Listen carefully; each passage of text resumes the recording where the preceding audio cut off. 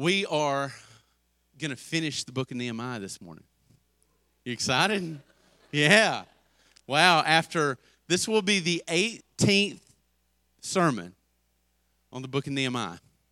I counted. I hope that it's been beneficial to you. Thank you for hanging in there through and persevering through this. I believe that God honors it when we approach His Word this way. And I hope that it's been as beneficial for you as it has been for me. I have learned so much. The Lord and the Holy Spirit have taught me so many things just through my personal study, through this book, preparing to lead you. And I hope that the Holy Spirit has done the same thing in your life. And so we are going to end it today. But I want to ask you to consider, have you ever had a book? Some of you are readers. I'm not a novel reader. I don't have the attention span. I don't have the patience to really work my way through a novel. I've started very many, finished very few. But have you ever maybe read a book or started to read a book or watch a movie and you have expectations for how it's going to be and you expect how you expect it to end, and then when you get to the end, you're thoroughly disappointed? This is not what I thought was going to happen, and it almost makes you regret having spent time reading to get to the end. I know I've watched movies that way before. There's been a couple of movies in my life, not many, but a couple where I've literally spoken out loud in the theater and said, "You've got to be kidding me," at the end of the movie because it was so bad. Such a terrible ending. And last week, we were in chapter 12, and we saw the people dedicate the wall. They were led by the Levites and the priests. It's a picture of the entire nation worshiping and celebrating the faithfulness of God, and their worship was so vast that it reached far beyond the city walls, and people in regions miles away heard it. They were praising God over every part of the city. It was just this beautiful picture in chapter 12. And that would have been a great way to end the book of Nehemiah. But there's a chapter 13. And I hate to tell you, but the end of chapter 13 is not as good as chapter 12. And those of you that have already read or studied Nehemiah, or maybe you've been reading ahead of me, you know what I'm talking about. For those of you maybe that have just been riding along with us, today you may experience a little bit of disappointment because it doesn't end the way we would want it to end. Nehemiah, by the end of chapter 12, has put a system of provision in place for the priests and the Levites. Do you remember that that's the tribe who is responsible for leading the people in worship, for taking care of the temple? They are the daily servants, the ones who do all of the things that are in regard to the temple and worship. And Nehemiah has set up a system where they are provided for in obedience to the law that God had established with Moses. Said, this is the way I want you to operate and provide for them. And so Nehemiah has reestablished that. Everything is set. People were being faithful in their giving to the storehouse, and the Levites and the priests could continue to do their full-time service and ministry in the temple because the people were obeying the law of God in their provision for them as they serve. But there's a time jump between chapter 12 and chapter 13. Nehemiah leaves Jerusalem and he returns to Artaxerxes sometime between chapter 12 and chapter 13, because you remember at the very beginning when he went to Artaxerxes and says, "Please give me permission to go back to my homeland. The Lord has laid it on my heart to go rebuild the wall of my home city." And he promised then, "I'll only be gone for a temporary time, and when I'm finished, when I've accomplished what I've gone to do, I will come back and continue to serve you." And so Artaxerxes gives him permission. So this is the time Nehemiah follows through with that promise, because it seems now at this point that all he has come to Jerusalem to do has been done. He's not only rebuilt the wall, he's reestablished worship in the temple. He's set up the system, and the people are obeying it. They're ready to begin operating on their own. And he feels like this is, I've accomplished what God has called me to do. It's time to go back to Artaxerxes. So he does. But in chapter 13, he comes back. So there's a few years he leaves the people, and then he decides for whatever reason to come back to Jerusalem years later to see what the state of things are. And in chapter 13, we're not going to read the whole chapter, but I want to narrate you through what's in the chapter, and we're going to look at some key verses, but there are 3 steps backwards that the people take. There are 3 specific things that he talks about that he finds when he comes back, 3 steps backwards. Now, we all know what that's like, right? We all know what it's like to feel like we've made progressions, we've gotten better, we've moved forward, but then for whatever reason, we will often take steps backwards. And so I want to tell you about what these steps backwards were, what they meant for them, what they mean for us, and then we're going to wrap up this whole story and say, how does this ending, as weird and as painful as it is to read, what does that say to us about the whole story? So chapter 13 begins, and Nehemiah, he asked permissions to go back to Jerusalem. He was in Jerusalem. All that we've read so far has taken place over the course of about 12 years.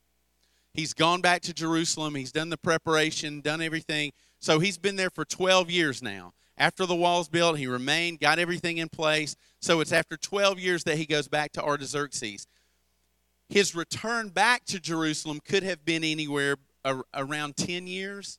Some scholars say a little bit less. Some say even a little bit more. So for almost as much time as he spent initially reforming, all that we've read so far is about the same amount of time that he was gone when he said, okay, I've done it. We've got it set. I'm going to go back. So after about 10 years, he comes back. And so he finds 3 corrections that need to be made to the people's obedience, because what he finds when he comes back after 10 years or so, he finds out that the people have fallen right back into their disobedience. They've fallen right back into doing some of the same stuff they were doing before he even got there. And so there's 3 specific things. The first one is neglecting the house of God. This is number 1. I'm going to give them to you 1, 2, and 3. And then I'm going to summarize them for you, show them to you, and then we're going to look at some key verses instead of reading the entire chapter together for time's sake. So the first thing he does, Nehemiah comes back, and one of the first things he finds is that one of the priests named Eliashib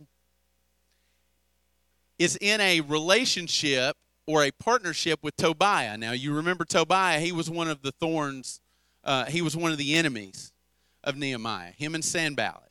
So Tobiah somehow has gotten into cahoots with Eliashib, who is one of the priests, and Eliashib has allowed Tobiah to come into the house of God and set up almost residence in the temple, in the place of where all of the storing was supposed to be taking place for the Levites and the priests. You remember God told the people the way the Levites and the priests will be cared for is by your gifts, your contributions. And so there was a designated place in the temple where those offerings, those contributions from the people for the Levites was stored. Eliashib has allowed Tobiah to come in and take over that space. This is what he finds. Look in verses 7 and 8 in chapter 13. Nehemiah says, "Then I discovered the evil that Eliashib had done on behalf of Tobiah by providing him a room in the courts of God's house.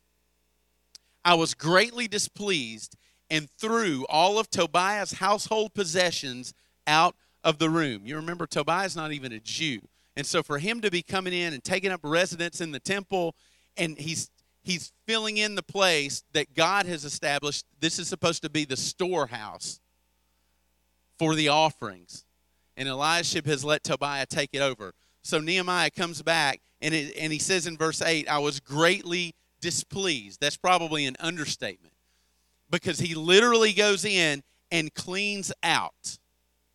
And when I say cleans out, he literally cleans out. He goes into that space, takes everything that belongs to Tobiah, and tosses it. Very similar to what we see Jesus do in the New Testament. And you know that picture of Jesus coming into the temple. There's merchants, there's money changers that are set up, and Jesus literally turns over their tables and destroys their stuff. And he says, "You have made my Father's house a den of thieves." And so Nehemiah has a very similar response, this righteous anger, and he responds forcefully. And you say, well, why is it such a big deal? Why is he responding with such urgency here? Because you see, since Tobiah was taking up that space, there was not a place to store the offerings. So if there was not a place to store the offerings, that means the offerings weren't even really being received. And if no offerings were being received, then the Levites and the priests weren't being taken care of the way they needed to be for them to fulfill their full-time duties in the temple. And so since they weren't being cared for, they had to leave and go back out into the fields and work. They had to make a living. But they had to make a living outside the temple. And so now you see that the house of God is being neglected because the ones that are supposed to be there serving there on a daily basis can't be because the people aren't caring for them. So they're forced to go outside the temple to work and make a living. Now nobody is taking care of the house of God. It's being neglected again. And so Jeremiah in this chapter, he orders, once he clears all of Tobiah's stuff out, like literally kicks him out, he says we need to come back in here and restore and cleanse, ceremonially cleanse this area. And you say, well, why would he do that? Because this place that was set aside as holy, that was supposed to be for the storing of the offering, now had become a symbol of disobedience. Because this is not what it had been used for. Look at verse 11 in chapter 13. Nehemiah responds again, "Therefore I rebuked the officials, asking, why has the house of God been neglected? I gathered the Levites and singers together and stationed them at their post." So Nehemiah kicks out Tobiah. He scolds the leadership and says, why are you allowing this to happen? He brings the Levites, the singers, and the prayer back in, sets them up at their post, and he reestablishes this offering. So he fixes it. Guys, y'all know what that's like, especially those of us as men. When we come in, we see something that's messed up, we want to fix it, right? This is Nehemiah's thing. He comes back in, and he's like, this is all messed up. We're going to take care of this right now. And so he takes care of it, and he takes care of it quickly and forcefully. And then I want you to notice in verse 14, there's a prayer. And this is what it says in verse 14. He says to God, "Remember me for this, my God, and don't erase the deeds of faithful love I have done for the house of my God and for its services." Just look at that prayer there, and I want you to take note of it because we're going to see something as we continue through the chapter.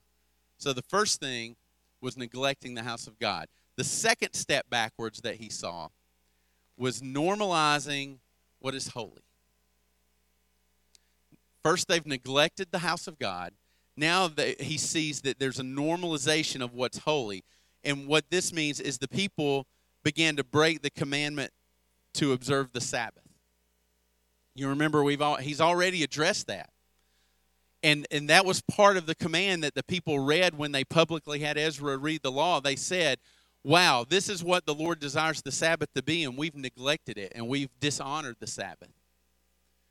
But now in Nehemiah's absence, he's come back, and they're doing the very same thing over again. The Sabbath was set aside for the people to rest and for the people to worship the Lord. And that Sabbath day was meant for rest, not for work, not only to match the pattern of creation in God himself, in the example that he set, but also it was the people expressing to God that, Lord, we trust you. We trust you that we can honor the Sabbath, not work, and that you are still going to provide for us because we're honoring your word. So what began to happen is their distrust began to well up. And you begin to worry, and what begins to happen when they begin to worry about if they have enough?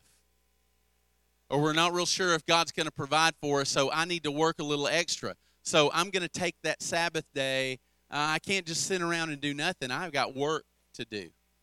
And so they begin to do that. They start working during that week. They start storing up food. They allow merchants into the city walls, and they're buying and selling and trading on the Sabbath. And what they're doing is taking what God has established as a holy day, and they're normalizing it and making it look like every other day of the week. God says you should work, you should take care of your business, you should do all those things on all these other days, but not on the Sabbath, because it's holy. It's set aside for a specific purpose.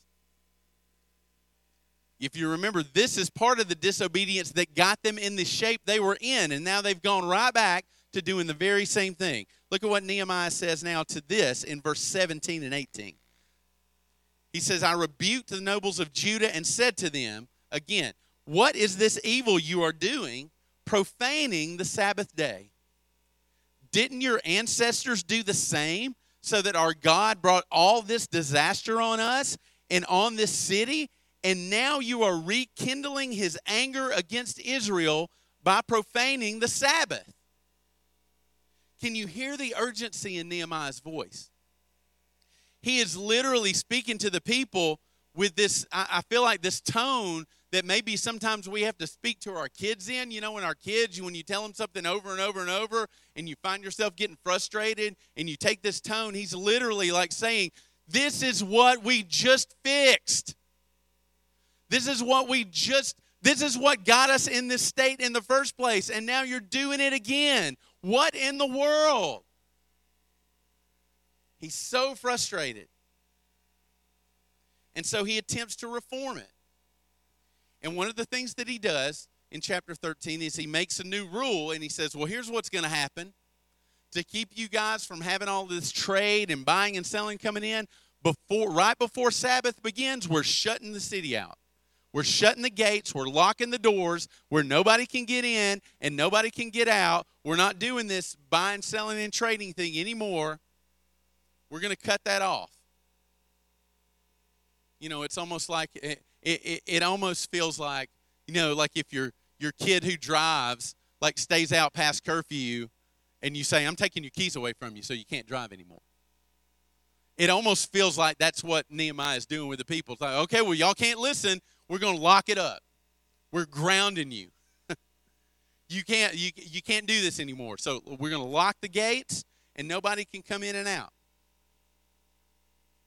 But then what we see happen is that many of these merchants and buyers and sellers were coming in from outside the city. They weren't coming in. They weren't Jews inside. They were coming in from the outside, and they were coming in to do business. So now you imagine they show up one day, and they're like, oh, we're going into Jerusalem. We're going to make our money. And they show up and the gate's locked. And they can't get in. So what they begin to do is just camp out outside. They evidently don't get the hint that Nehemiah is trying to send is you're not welcome in here on the Sabbath, because this day is not for that. But they begin to set up camp outside and wait and kind of pressure to say, hey, open up, let us in. Look at how Nehemiah responds to this in verse 20 and 21. He says, once or twice, the merchants of those who sell all kinds of goods camped outside Jerusalem.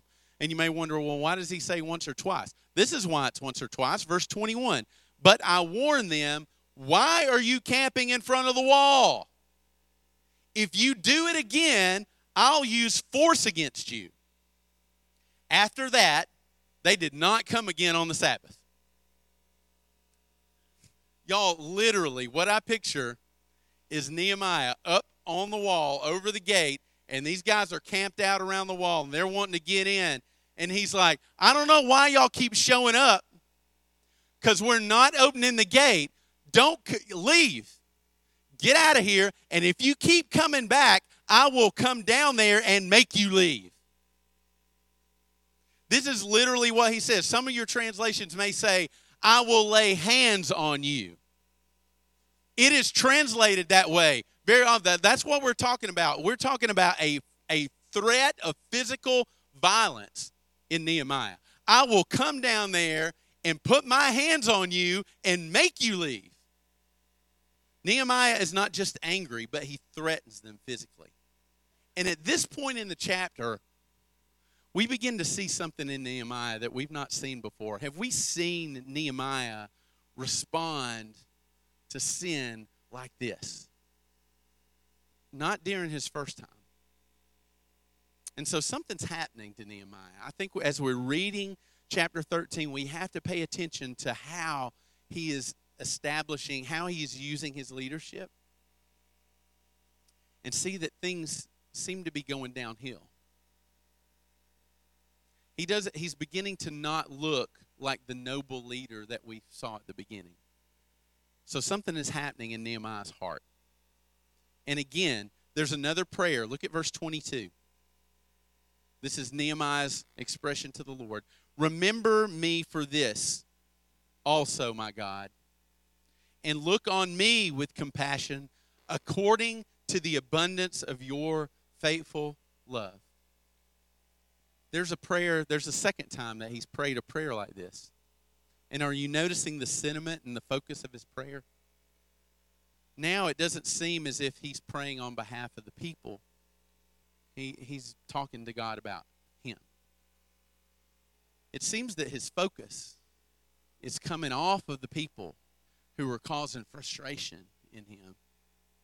And he's beginning to take this loner mentality with the Lord, like, God, it's just you and me here. Don't forget me. Don't forget what I've been doing, please. So as we continue in the chapter, starting in verse 23, we see the third step backwards. And it's the chasing of lesser loves. This is number 3. So they've neglected the house of worship. They've taken what God has said was holy and they've made it normal like everything else. And now they're chasing after lesser loves. Look at verse 23 and 24. It says, in those days I also saw Jews who had married women from Ashdod, Ammon, and Moab. Half of their children spoke the language of Ashdod or the language of one of the other peoples, but could not speak Hebrew. Again, I want to make it clear. We've said this before already. But the breaking of God's law in this case is not an issue of race. This is not a mandate from the Lord that he doesn't want them intermarrying with races because of race. This isn't a race issue. This is an idolatry issue. Okay? And there's a difference. God isn't telling the people, don't intermarry with these other races of people because he's racist. Because God is not. He says, don't intermarry with these foreign peoples because with these foreign peoples come foreign gods. And when your relationships begin to be drawn toward these women, he was talking to the men and he says, as you're being drawn to these foreign women and you fall in love with them and you marry them, you're also, what I see is you're falling in love with their gods. You're falling in love with their idols. And so to keep that from happening, to make sure that the people were faithful, he says, don't do that. And again, Nehemiah has an extreme response when he comes in and he sees marriages with all of these foreign peoples and he's seeing the influence that those marriages, because let's just be honest, guys, what kind of influence does a wife have over a husband? A lot. A lot. And so he sees these relationships happening, these foreign gods being brought in. The men are beginning to give their attention and their worship. They begin to share what God says is only for me. And they're beginning to give it to these other gods, these lesser loves. And when I say lesser loves in those notes, I'm not talking about the women. I'm talking about the idols. Talking about the foreign gods. And he responds again in verse 25. Listen to how he responds to this when he sees it. I rebuked them, cursed them, look, beat some of their men, and pulled out their hair. Whoa. I forced them to take an oath before God and said, You must not give your daughters in marriage to their sons or take their daughters as wives for your sons or yourselves. Now, obviously, what they're doing is wrong. Obviously, what they're doing is breaking the law of God. But look at how Nehemiah is responding to it. He's literally just beating the snot out of them. He's so mad. He's so frustrated with them that the way he deals with them is beats them up and pulls their hair out. Y'all, I didn't make that up. That's not an interpretive thing. It's right there in black and white. Like, that's not me embellishing and making up like, oh, maybe this is what he did. He literally says, I beat them up and pulled out their hair. There is a rage, a fury in him. And it says he forced them to take an oath before God. Have you ever tried to force somebody to take an oath before God? How does that usually work out? Do they ever follow through? Like, what motivation is there for somebody to fulfill an oath that they're forced to take? Well, you better come down front and give your life to Jesus this morning, or that little bit of hair you got left on your head's coming out. You ain't going to leave here with hair on your head if you don't get down here and receive Jesus right now. That may look good for evangelism numbers. We had 100 people get saved this morning. It was awesome. Because we had somebody on the porch with clippers. And we're going to shave your head if you don't receive Jesus right now. Like, that's crazy. But this is what he does. And listen, Nehemiah loves the Lord.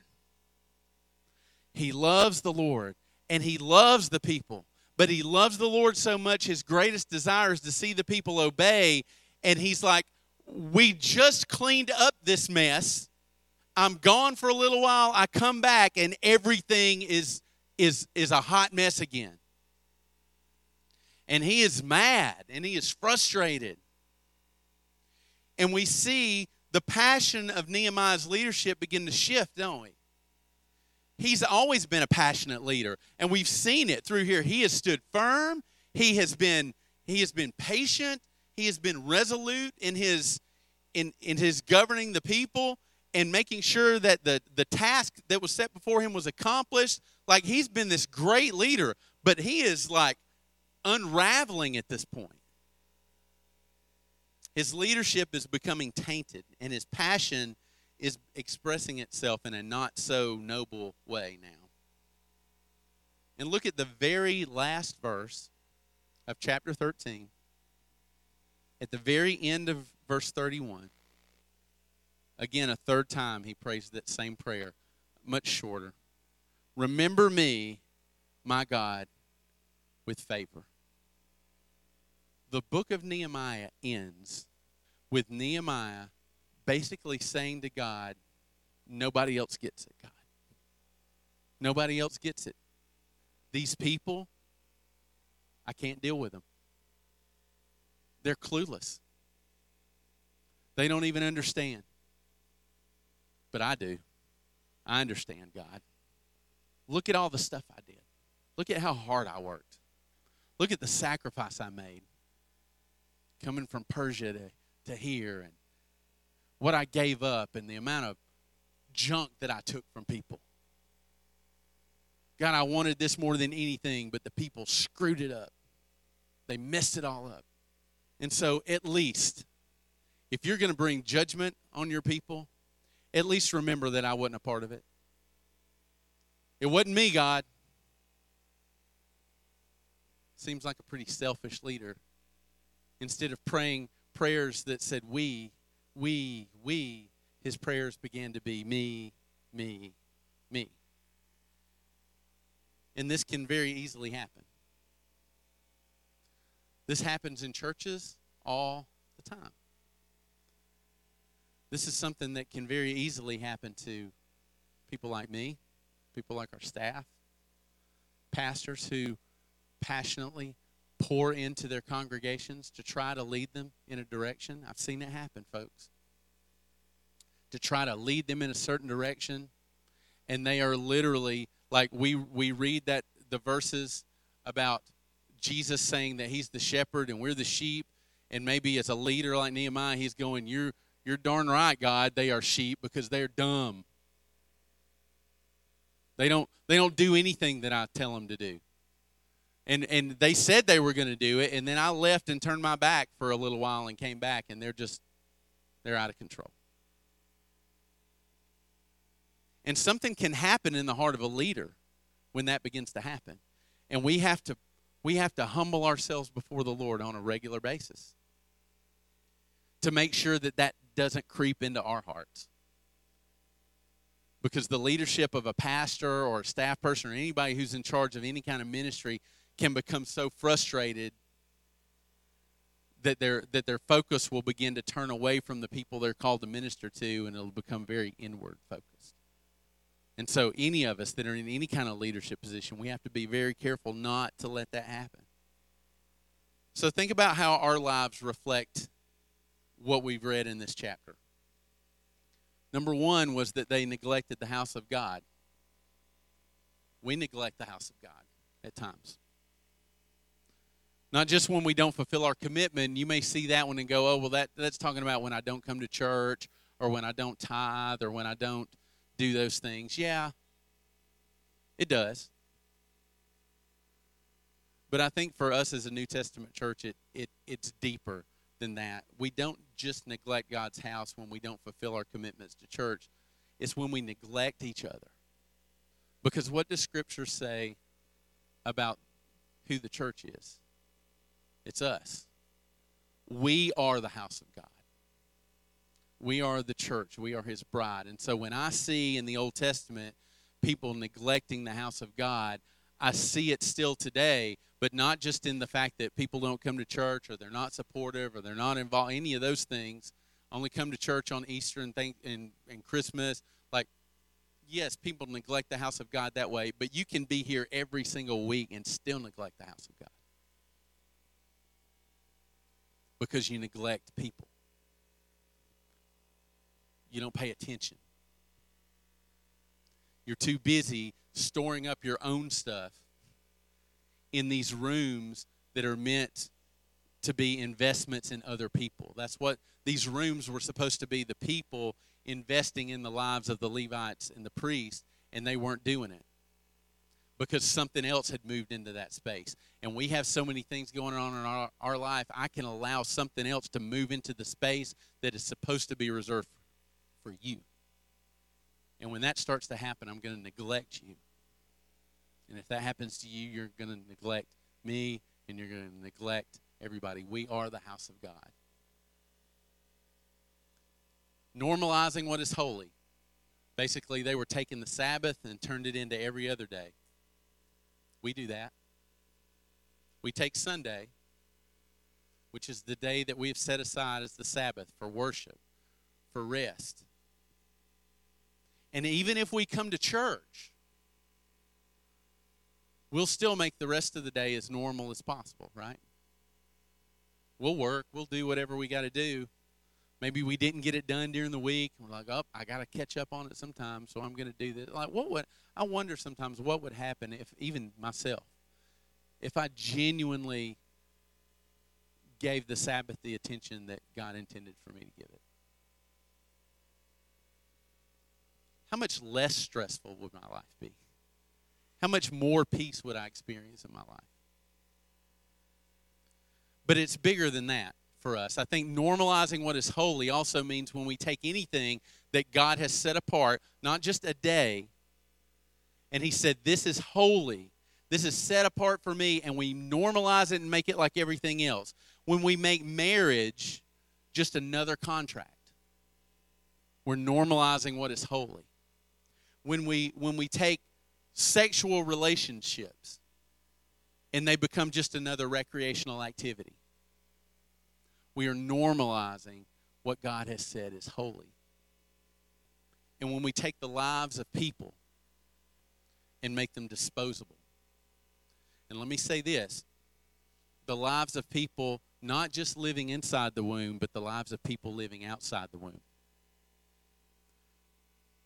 When we make the lives of people disposable, in the womb and out of the womb. We are taking what God has said is holy and we're making it disposable like everything else. It's not just a Sunday thing. And then chasing lesser loves. How many idols creep their way into our lives? How many other things that vie for our attention and our affection creep into our lives? And folks, let me tell you, all of the great things in the world that God has blessed us with, every one of those things can become idols in our life. We make idols out of people. We make idols out of wealth.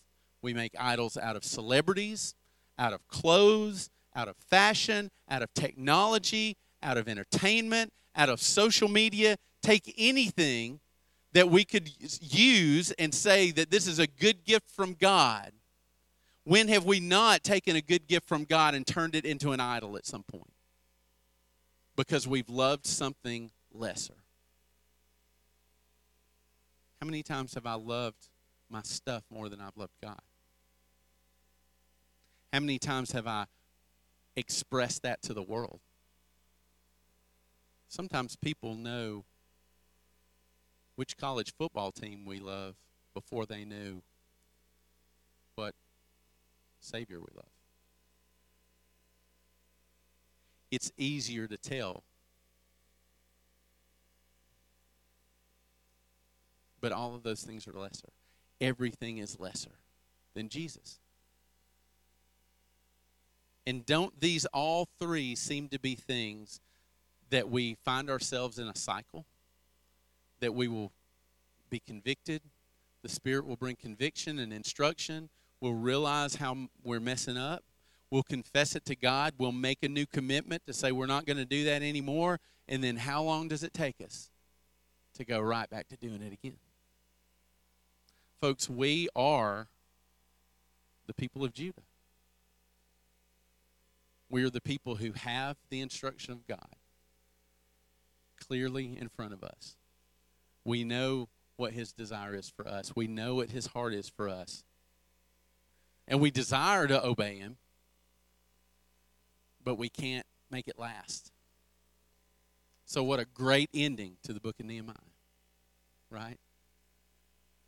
It's kind of depressing. The story of Nehemiah ends in failure. If God had just ended it with chapter 12, everything would have been great, right? If we'd have stopped at the end of 12, everything, we would feel good about it. But chapter 13 is there. What Nehemiah set out to do didn't last. It was successful, but it was only successful for a very short time. And then it went right back to the way it was before. And you say, Eric, what's the point in that? You know that chronologically, as far as the chronological narrative for the people of God, this is like one of the last narratives we see, historical narratives that we see in the Old Testament chronologically before Jesus shows up. Like, this is the state of the people. So you say, why does it end this way? Why in the world? God must not be a great novel writer. Because chapter 13 stinks. Why is chapter 13 there? We have to ask ourselves that question. We can't just go, wow, it would have been really great. At the end of 12, I'll just stop reading at 12 and let's forget chapter 13. We can't do that. It's there. It's there for a reason. So why is it? Why would it end with a people who made great commitments and they only failed? Why would it end with an effective godly leader who loses some of his godly character when frustration with the people gets the best of him? And why would it end with a faithful God still pursuing a fickle and unfaithful people who can't seem to get it? I want to take you back. I want us to circle around to 18 weeks, longer than 18 weeks ago when we first started about talking about this chapter. And there was one big idea that I told you was a string that went through this entire story. And it's this. We do all we can while depending on God to do what only He can. If you haven't figured it out already, this is what I want you to see. What does all we can do ultimately amount to? According to the book of Nehemiah, all that we can do, all of the effort, all of the dedication, all of the passion that we pour into everything that we can do, what does it ultimately end in? Failure. It ultimately ends in failure. And it ends in failure not just for the people of Judah, but also for Nehemiah. What Nehemiah tried to do didn't last. The commitments of the people didn't last. Everything we'll ever be able to do on our own ultimately will amount to nothing. That's why we need the gospel. Nehemiah, I believe, is meant to lead us to our need and the ultimate idea that we desperately need the gospel. Because the gospel is what only He can do. The cross is only what He can do. Salvation by grace through faith is only what He can do. Regenerating us, making something that was old and bringing it from death to life, and the old passing away and all of the new has come. All we can do will never get there. It will always fail. Does it mean we don't strive to be all we can be? No, of course we do. But if we trust in our own effort, it's going to fail. It's always going to fail. And I think Nehemiah's story, if we stopped at chapter 12, we would be tempted to think that it was because of Nehemiah and his great leadership that everything ended happily ever after. And it was not because of that. It was not because of Nehemiah. What Nehemiah did ultimately failed. What the people tried to do ultimately failed.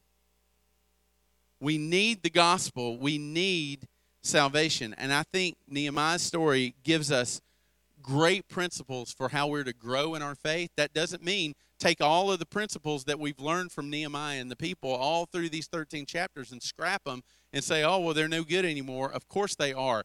But they are only good in the power of the Holy Spirit in a regenerated life. Because guess what? After you're saved, you're still going to make efforts that are going to fail. You're still going to mess up. We've talked about it. We do it on a regular basis. That's why we need the gospel, because all we can do will never get us there. It's only Him. It's only salvation. It's only Jesus that gets us there. So what is the book of Nehemiah all about? We desperately need Jesus.